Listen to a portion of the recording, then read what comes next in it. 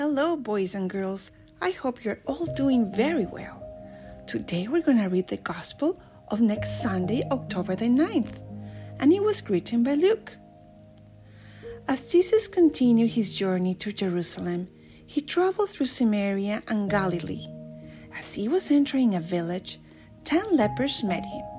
They stood at a distance from him and raised their voices, saying, "Jesus, Master, have pity on us." And when he saw them, he said, "Go show yourselves to the priests." As they were going, they were cleansed. And one of them, realizing he had been healed, returned, glorifying God in a loud voice. And he fell at the feet of Jesus and thanked him. He was a Samaritan. Jesus said in reply, 10 were cleansed, were they not? Where are the other 9? Has not but this foreigner returned to give thanks to God? Then he said to him, "Stand up and go. Your faith has saved you." The Gospel of the Lord.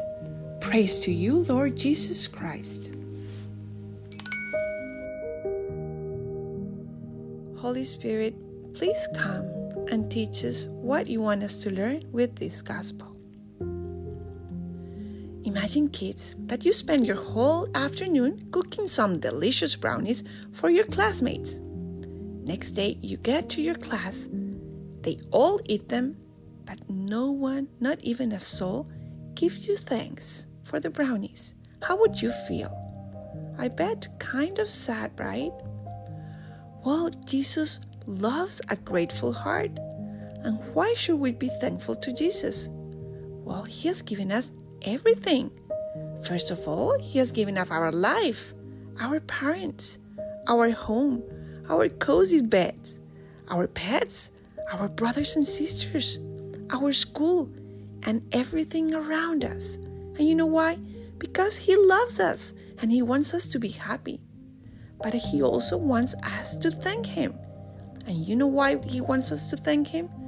Because he knows that if we cherish everything and we see all that surrounds us as a gift, we live happier. Yes.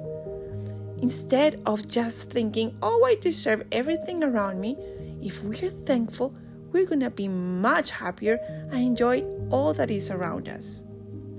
So next time you go to Mass, say, "Thank you, Lord, for everything you have given me. And please give me a grateful heart."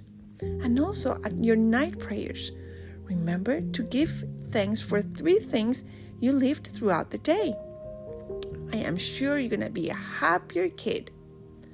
Well, thank you so much for listening, and may God bless you.